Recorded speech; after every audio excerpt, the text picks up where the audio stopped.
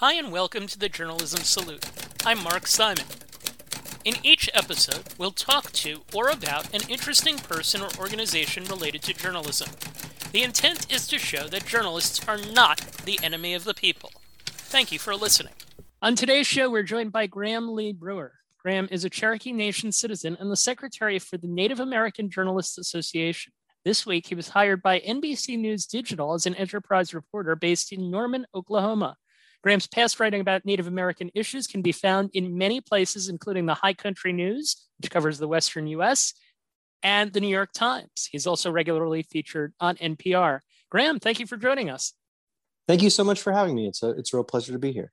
All right, so first things first, congratulations on your new job. This literally just happened a couple of days ago. What can you tell us about it? Thank you. I'm really excited. I'm going to be a national reporter. I'm really going to be sticking to what I've been doing for the last several years, which is a mixture of covering Indian country, the Western United States, and probably a few things here and there about Oklahoma, which is where you noted is where I live and where I'm from. Yeah, I'm really looking forward to, the last several years of High Country News, I've been just intensely focused on Indian country, which has been nice, but there are a lot of other things that I'd like to write about as well. And so I'm looking forward to getting to do that again. Is this kind of a dream job scenario kind of thing? Yeah, it feels that way for sure. I was thinking about that actually when they offered me the job, and I got off the phone with them and just thought about like how much being a journalism student, and when I was at the Oklahoman, the newspaper here, I just really wanted a national desk spot. It just seems like a lot of fun. And yeah, I really can't wait. And just the fact that they want me to cover Indian country for a place as large as NBC really, I think, offers the chance to kind of elevate that kind of storytelling on a national level. Certainly very high profile. And I want to stay national and talk about the NAJA, which serves and empowers Native journalists through programs and actions designed to enrich journalism and promote Native cultures. Can you tell us about the organization, maybe focusing on the one or two initiatives that are most important right now? Yeah, so a lot of what we do is kind of, helping non-Native reporters kind of navigate Indian country because it's such a complicated feat that not a lot of people have intense familiarity with. But our real main focus is just, helping Native reporters, find the resources they need, the training they need, and also advocating on their behalf. There are lots of instances where we see really poor representation of Native communities that actually can be damaging. And then also, I think, traditionally access to, legacy media is those doors haven't been historically open to Indigenous reporters. And we're trying to change that, like a fraction, like less than 0.5% of newsroom employees in the country are Indigenous. And we kind of have a goal to get that to like 2% within the next few years. I think we marked that as a 10-year goal about 2 or 3 years ago. And, just trying to build those pipelines to get more Indigenous journalists into newsrooms is one of our most important initiatives. How many people are in the NAJA? How many reporters and editors and such do you have? I want to say currently we're either just over or close to 700, which is a huge jump for us. We've seen that number jump up by a couple hundred recently, and we're getting ready to expand into Canada so that we'll be we already are accepting First Nations members from Canadian tribes. And so we're trying to be a resource, not just for Native American journalists, but for Indigenous journalists, certainly on the continent and hopefully someday around the world. Okay, so I've mentioned the different places that you have reported for. How many publications are there that put significant coverage into Native American issues in daily life? Not that many. Honestly, High Country News was the first place that ever reached out to me and said, we want you just to cover Indian country. Nobody had ever said that to me before. So that's why that opportunity was so special. And that's why I think that the desk that we've built there is so unique.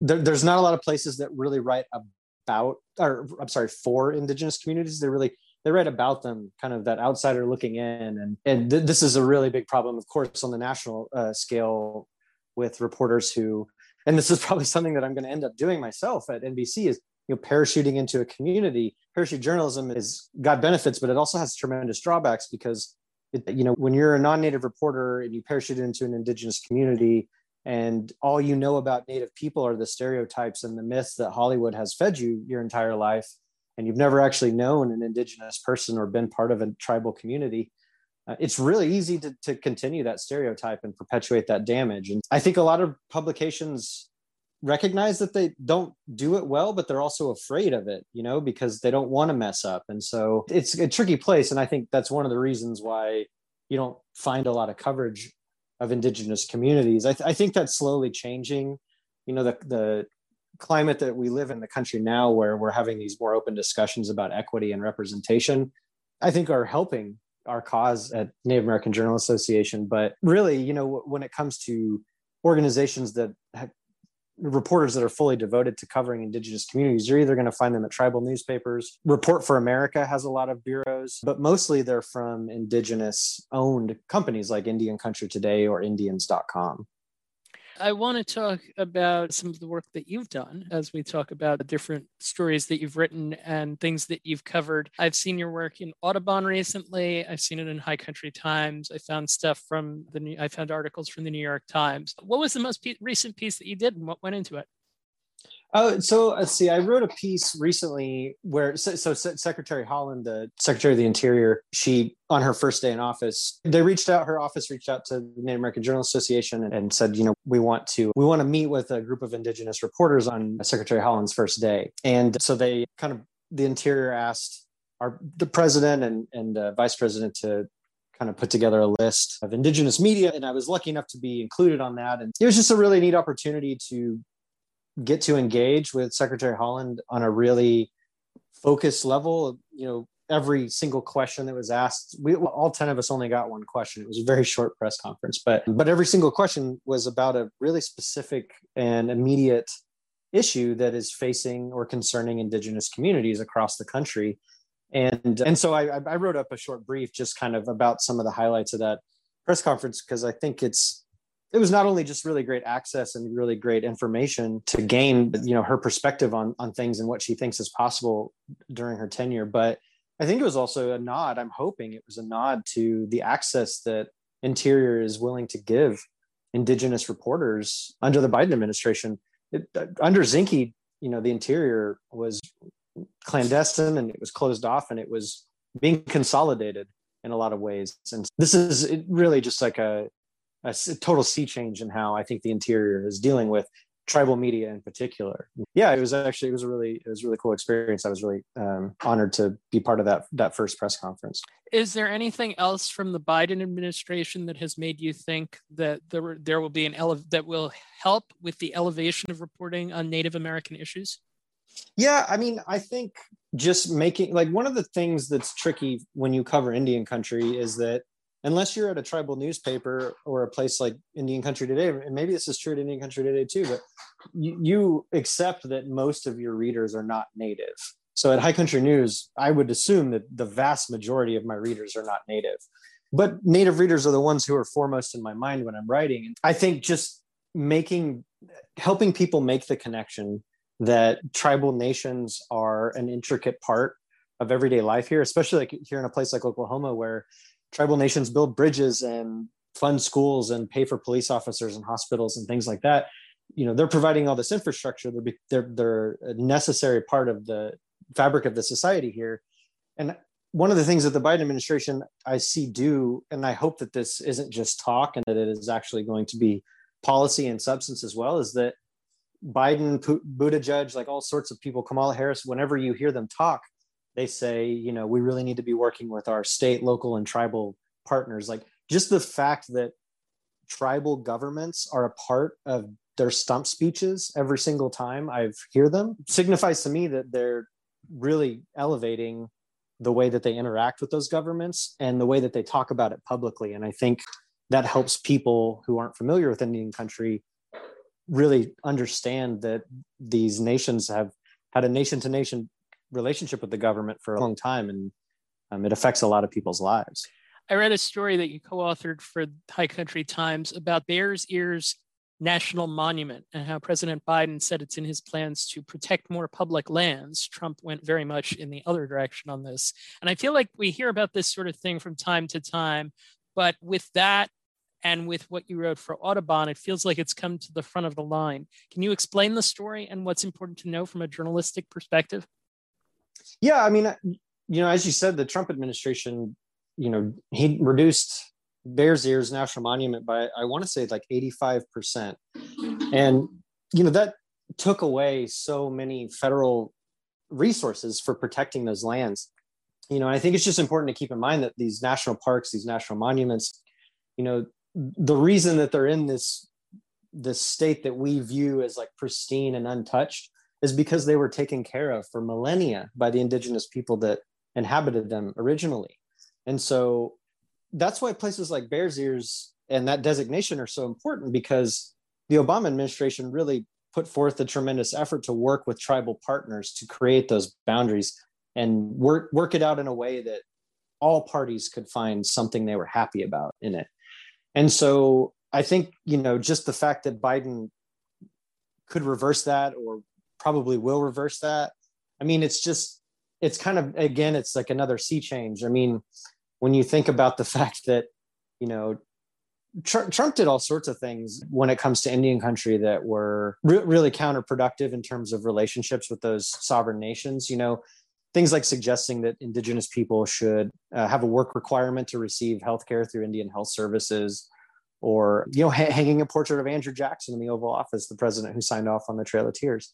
All of those things are signals to indigenous people that he's not listening or paying attention to their wants or needs or concerns. And I really don't think it's like a high bar that Biden has to do better than that and to signal to those communities that he's paying attention. But I do get the sense that he's still making that effort more than, previous administrations. I think you could, make the argument that Obama was really good to Indian country in a lot of ways, but I think that there's still a lot of ways that, he let Indian country down. And I don't know. I think the pressure on the Biden administration is pretty high right now to do something in terms of relations. But, with his initiative to protect 30% of the country's oceans and waters by the year 2030, which is an initiative that's kind of, moving around the globe. I don't think that it's possible for the Biden administration to achieve that goal without partnering with tribal nations.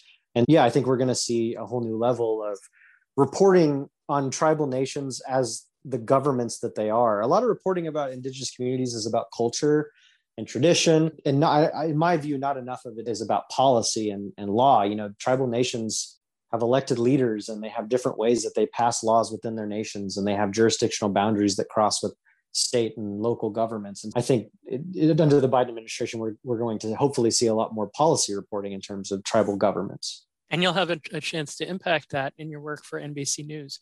Certainly. Yeah. All right. It seems to me like a lot of the coverage of Native American issues is of bad news.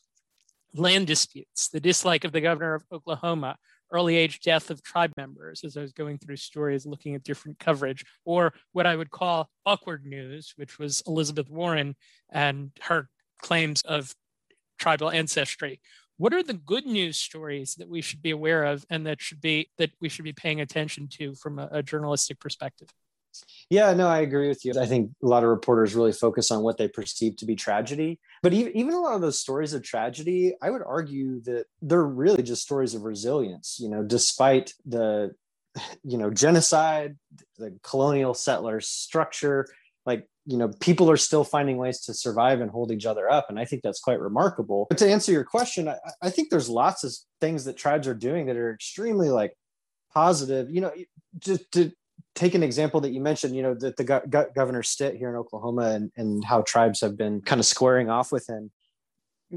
Governor Stitt really what this started with is that he wanted tribes to pay more money to the state for the privilege of being able to exclusively run casinos. So he wanted more of the casino revenue from tribes to go towards the state. And the language in the legal language in the contract was very, or the compact, was very clear that the tribes didn't have to do that. And so it created this really tense back and forth between the governor and all these tribes in Oklahoma. And that tension has not gone away. It's only increased with the Supreme Court's McGirt decision taking shape in Eastern Oklahoma. So, but the thing that I think was really interesting about that story was that the reporting on it really made regular Oklahomans, non-native Oklahomans, fully understand and I think in a lot of ways appreciate what tribes do for them. So I mentioned earlier, tribes build bridges and roads and police and hospitals. And whenever Stitt engaged in this battle with the tribes are really savvy here. And so they launched a really smart, sparkling campaign or a public affairs push to really remind Oklahomans exactly what they do for them.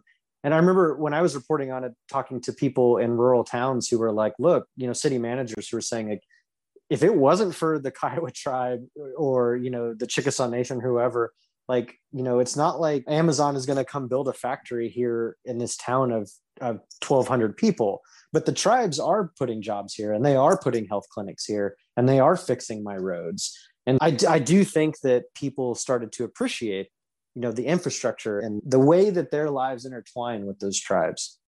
And so I think that there's a lot of things like that. The Cherokee Nation, my tribe, we have a license plate program, and it pumps millions of dollars into public school systems every year, and just look at the coronavirus response that the tribes have had. It's been remarkable. Tribes here in Oklahoma are vaccinating people at such high rates that I didn't think I'd be able to get a vaccine through my tribe because we're so large. I was in phase 3. And before they even really hit phase 2, they announced that I was eligible because they've gone through so many tribal citizens that now they can just vaccinate anybody. It doesn't matter if you're native or not. And so I think that there's a lot of ways that tribal governments are working really efficiently during the pandemic. And those are, again, like you were saying, success stories. Yeah, and you mentioned that, as you said before there, it's all in how it's framed as well. So I wanted to ask this really on behalf of myself, because it was something that I was challenged by as I started doing research for this particular interview. What are the most common style points that journalists who, admittedly, as we are here, we talk to someone different each week, we're somewhat parachuting in to do stories on Indian country. What are the things that we don't get? And can you explain the proper usage of Indigenous versus Native American? Yeah, sure. I think just that last point, Indigenous is, a term that you could apply to the indigenous people of any given region of the world. But I think, when especially if you're living in a place like, a border with Mexico or Canada, where indigenous people live on both sides of those borders, but they might not be technically identified as Native American. The word indigenous, I think, is just an easier way to speak about, people of this area who may now be divided by, political lines, but are really, come from the same cultures and communities. And yeah, I think indigenous is just an easier kind of way to describe a larger group of people. But, one of the things that I think is really important to do when you're covering Indian country is to just ask your sources how they want to be identified. I know a lot of people who might be enrolled in one tribe, but they descend from several. And so just saying that they are from the tribe that they, are a citizen of might not fully encapsulate, who they are and how they identify. That's something that we do for sexual orientation, for instance, when we ask our sources how they would like to identify by their pronouns. And so I don't think it's, dissimilar to ask people how they want to identify in terms of their indigeneity. And also, it's super complicated. I mean, you have state level or state recognized tribes, you have federally recognized tribes. You have people who aren't enrolled because of adoption cases, but still very much identify as indigenous. So I just think it's really important to ask your sources how they choose to identify. And it also, it gives you an opportunity to ask some of those questions and to give them an opportunity to feel comfortable. And, one of the things that we've been advocating for a long time at the Native American Journal Association is for the capitalization of the word indigenous, so that it creates a real distinction between indigenous things like, indigenous plants and indigenous people. And that's something that, lots and lots of people who have been on the Native American Journal Association board for many years have been asking for. And it's something that we're finally seeing more and more, like the New York Times, I think PRI's The World, I want to say The Guardian, certainly at High Country News. A lot of publications have adopted that. To that point I made earlier about asking people how they identify, that's actually something that we got the Associated Press to agree to recently. And just to give you for example, you wouldn't say, like, if you were talking about me, you wouldn't say, Native American journalist Graham Lee Brewer, you would say Cherokee Nation journalist Graham Lee Brewer, because it's not just a racial distinction, it's one of nationality.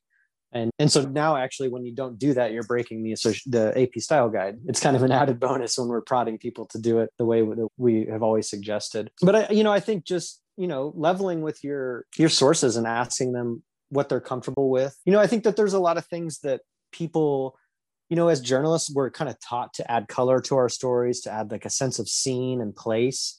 And when you don't know Indigenous communities and you aren't familiar with them, and then you go to like a ceremony or something, it's they're beautiful and they're engaging and they're different and they're unique and they're something that you want to tell people about. And I think a really good rule to follow when you're in Indian country and you see something like that and you're a part of something like that, even if you've been invited, is to ask your sources, what are you comfortable with me including in my story? Because I've been on the ground in, really important practices, ceremonies, and traditions like that. And I always make a point to ask, like, is it okay if I describe what I'm seeing to my readers? Because there's a lot of things that they don't feel comfortable sharing. You have to keep in mind that it wasn't until 1978 when Jimmy Carter signed into law religious freedoms for Indigenous people. Those things were, up for grabs for archaeologists and anthropologists and whoever else wanted to appropriate them. And there was no legal means of redress for Indigenous people to protect those things. And it's insulting when you, knowing that history, then go in and ask if you can take them again, when really they need to be protected and preserved by the communities that they were stolen from. I think so. I think it's just like a really good way to build trust, is to say, to never ask for forgiveness, to always ask for permission. Treating your sources with respect, if we were going to summarize it in a sentence. Yeah, totally. I think, just real quickly, I just think that one thing that non-Native reporters have traditionally failed to do a lot in Native communities is just to apply the same ethical standard to those communities that you would your own. Okay, we now turn things over to Emmy Lederman, College of New Jersey, class of 2021, soon to be graduating senior, for what we call the advice portion of the podcast. Hello. You mentioned earlier a statistic that I found, that 0.5% of newsroom employees in the United States are Indigenous, and this is according to the American Society of News Editors in their 2019 survey. So how can the next generation of journalists who are going into the field support the NAJA and work to change this? That's a really great question. And I think one of the things that I have found as not just a member of NAJA, but and a board member, is that you have to foster those relationships young, and you have to help build those pipelines. And I really like the Toni Morrison quote, and I'm probably going to slaughter it, but basically, like, the point of having power is to pass it to people who don't have it. And Native kids are the least likely demographic to get any preparation for college. And I think it's very easy to assume that also means that not many Native kids are told that journalism is an option for them.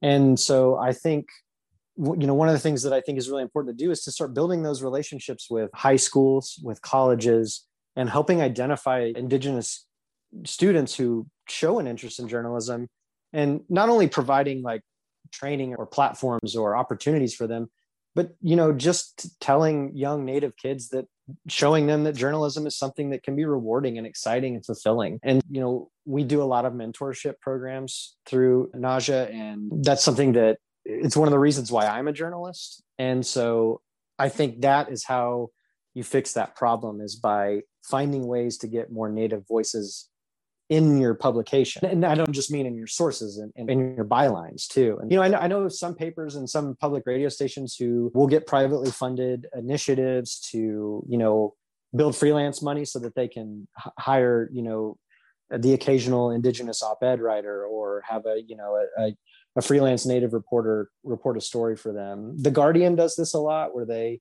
reach out to Indigenous authors to write about Indigenous issues. And so I think really it's just, trying to provide those opportunities. And the system as it is means that you have to seek those opportunities out and kind of help build those structures yourself. And how would you like to see non-Indigenous journalists report on these communities? What internal and external changes would you like to see among newsrooms and organizations?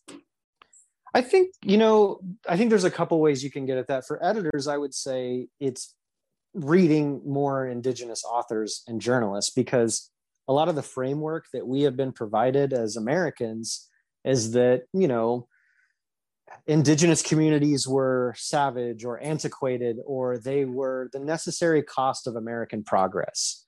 And so we have to undo all of that, miseducation that we got over the years by reading people who actually know the true histories of the country and the communities that were decimated by colonization. And then for reporters, I would say that it's asking yourself, is it more important for me to explain this indigenous community to outsiders? Or is the more important questions I should be asking ones that those indigenous people in the community I'm covering want answered? And I would hope that that's the question that you would want to answer. And that's what I was getting at earlier when I said writing for indigenous communities and not about them.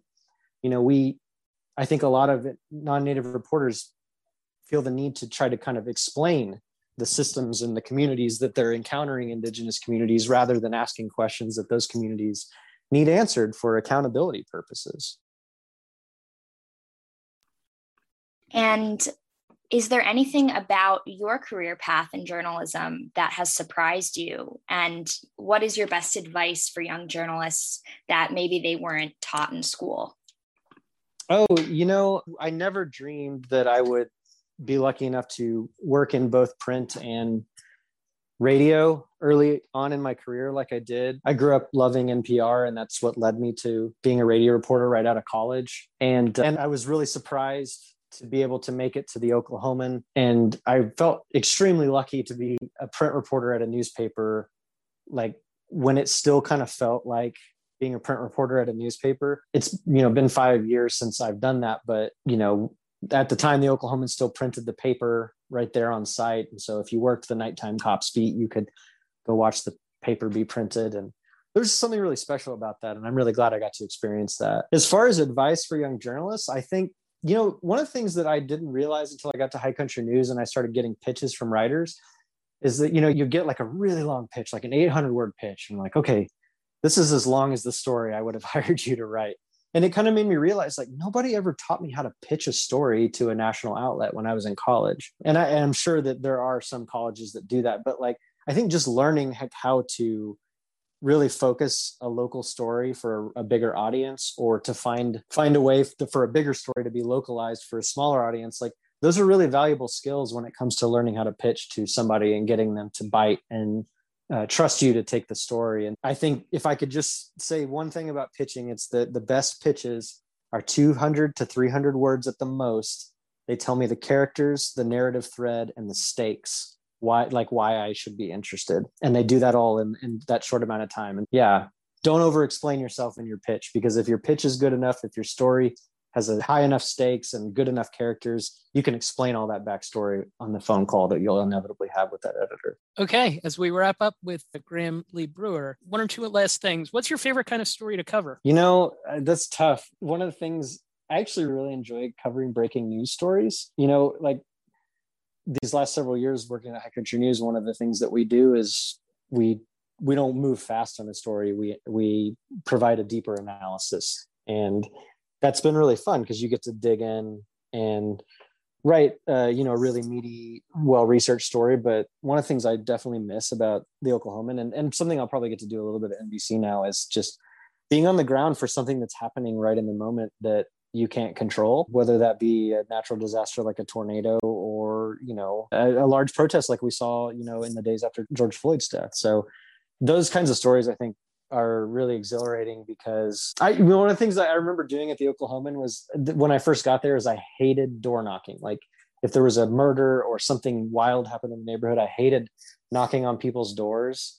And by the time I left the paper, it was one of my favorite things to do, because just like being on the ground for a natural disaster or a protest is that you're confronted with like people that you never would have been confronted with in your personal life, and you go to places that you would never be otherwise. I guess really I just love meeting people and learning about their lives. And I think breaking news stories are fun, but I also really like stories about like little places that people might not know about or might forget, and showing you like how actually they're really important to things that we do in our lives all the time. I did a story about Bacone, the art school here in Oklahoma. And Bacone is this tiny little school with like a few hundred students, but that school changed the art world in the 1940s, 50s, and 60s. And just, rediscovering for some people a place like that is really fun and rewarding too. Last question for Graham Lee Brewer of NBC News and the NAJA. Is there another journalism organization besides those or person that you would like to salute?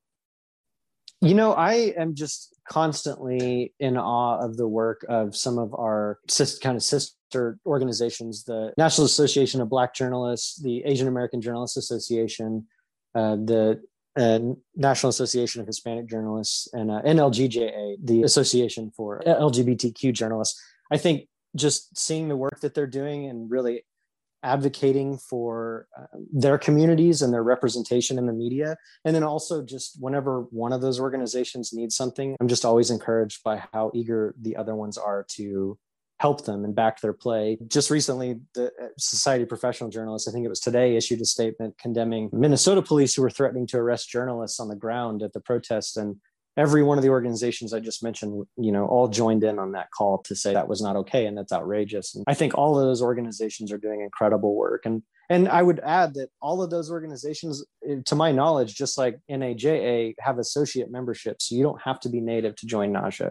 You don't have to be Hispanic to join NAHJ. And I would encourage reporters of all backgrounds to join those organizations and go to their conferences and learn from their journalists and just, it can only make you better at your job, Yep. And you can also listen to this podcast because we intend to talk to people from every one of those groups. That sounds great. So we've covered a few. We've talked to a few already. Graham Lee Brewer, thank you for taking the time to join us. Best of luck in your new job. Thank you so much. It's been such a pleasure talking shop with you. Thanks for having me. The Native American Journalists Association serves and empowers Native journalists through programs and actions designed to enrich journalism and promote Native cultures. NAJA recognizes Native Americans as distinct peoples based on tradition and culture. In this spirit, NAJA educates and unifies its membership through journalism programs that promote diversity and defends challenges to free press, speech, and expression. NAJA is committed to increasing the representation of Native journalists in mainstream media. It encourages both mainstream and tribal media to attain the highest standards of professionalism, ethics, and responsibility. Learn more at najanewsroom.com. We open the Reporter's Notebook with Emmy Lederman after talking to Graham Lee Brewer, now of NBC News, a very interesting conversation in a number of respects. Emmy, start us off. What was the thing that he said? What was your biggest takeaway from the things that he said today?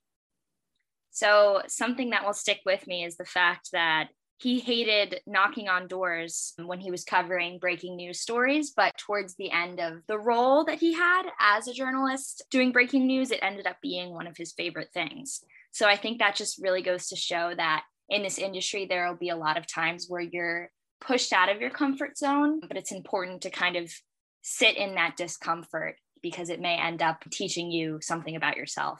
It's funny for me, knocking on doors has always been a challenge. How has it been for you and trying to get past some of the difficulties of it? I think that it really depends on the story. I would say it's kind of foggy in my memory because it's not really like we're knocking on many doors nowadays.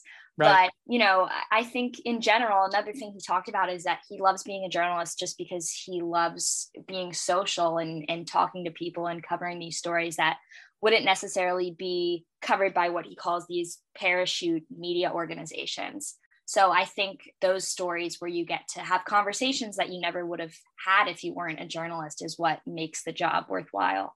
And essentially conversations that are both comfortable and uncomfortable, kind of like you're talking about. I thought, too, for the second week in a row that we might get a journalism lesson. If you remember last week's podcast, Ed Madison went back and forth with you. Ed Madison talked to you about trying to shape what you were interested in doing for your career. Graham gave what I felt was a lesson, and I was waiting for him to ask you about trying to pitch a story and what that was like. So I was curious for your take on him bringing up pitching stories.